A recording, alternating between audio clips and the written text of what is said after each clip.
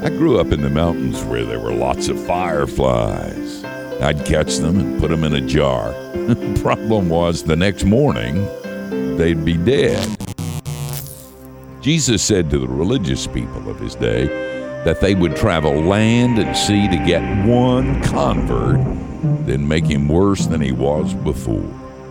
We do that sometimes. We put new Christians in a jar of rules and regulations, and their light grows dimmer and dimmer, and then they die.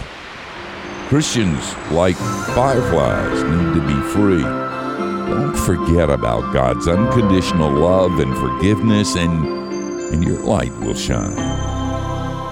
I'm Steve Brown. You think about that. Hey, I got a free booklet for you. It's called How to Believe. Just go to youthinkaboutthat.com.